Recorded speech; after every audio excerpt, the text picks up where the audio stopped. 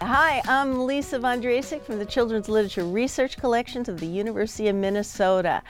And I've been asked to talk about summer reading. And what do we think about when we think about summer reading? We think about books that we can dip into, books that are page turners, books. And then as I was looking over the shelves, I thought, I love informational books.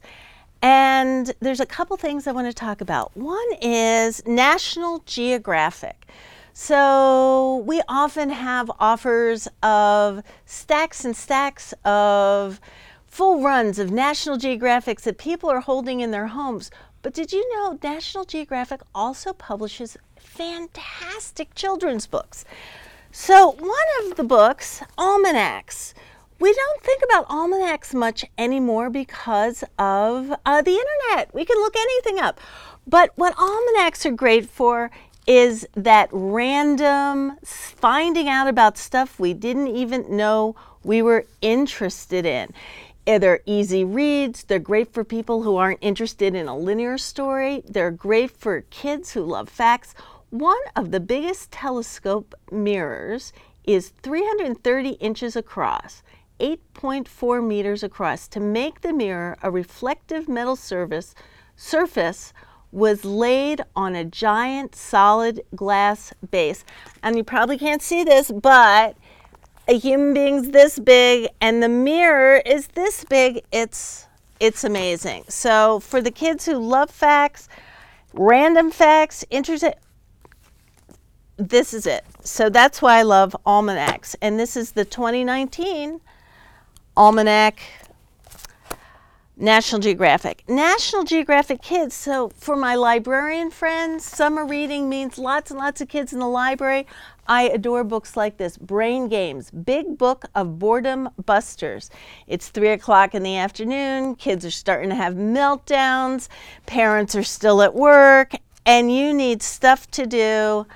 I know that the people from National Geographic would be very happy for you to hold this in your library, Xerox off a few pages to keep those kids busy and have them pull books. We don't think of these as library books because we don't want kids writing in library books. But when I was at the public library, at the Brooklyn Public Library, at the Central Children's Room, I had a massive reference collection of activities and games kids could do when they're just at the end of their rope during the day. And let's just talk about Extreme Records, the tallest, weirdest, fastest, coolest stuff on the planet Earth. Kind of like an almanac, kind of like the Guinness Book of World Records. Easily accessible, language that anyone third grade and up would enjoy. And again, information and fabulous photographs. When I think of National Geographic, I think of fabulous photographs. And I'm going to show you one more here. Often when we're thinking about information books, we're not thinking about very young children, but these are great, easy readers. And I once had a kid tell me that they liked books about animals, but only real animals. And what she was saying to me is that she wanted photographs. She wanted to be there. Cubs chase, leap, pounce, and bite. They tumble and tussle in the grass. Great read-alouds, great pictures, National Geographic. Thank you for joining me on Read This Book.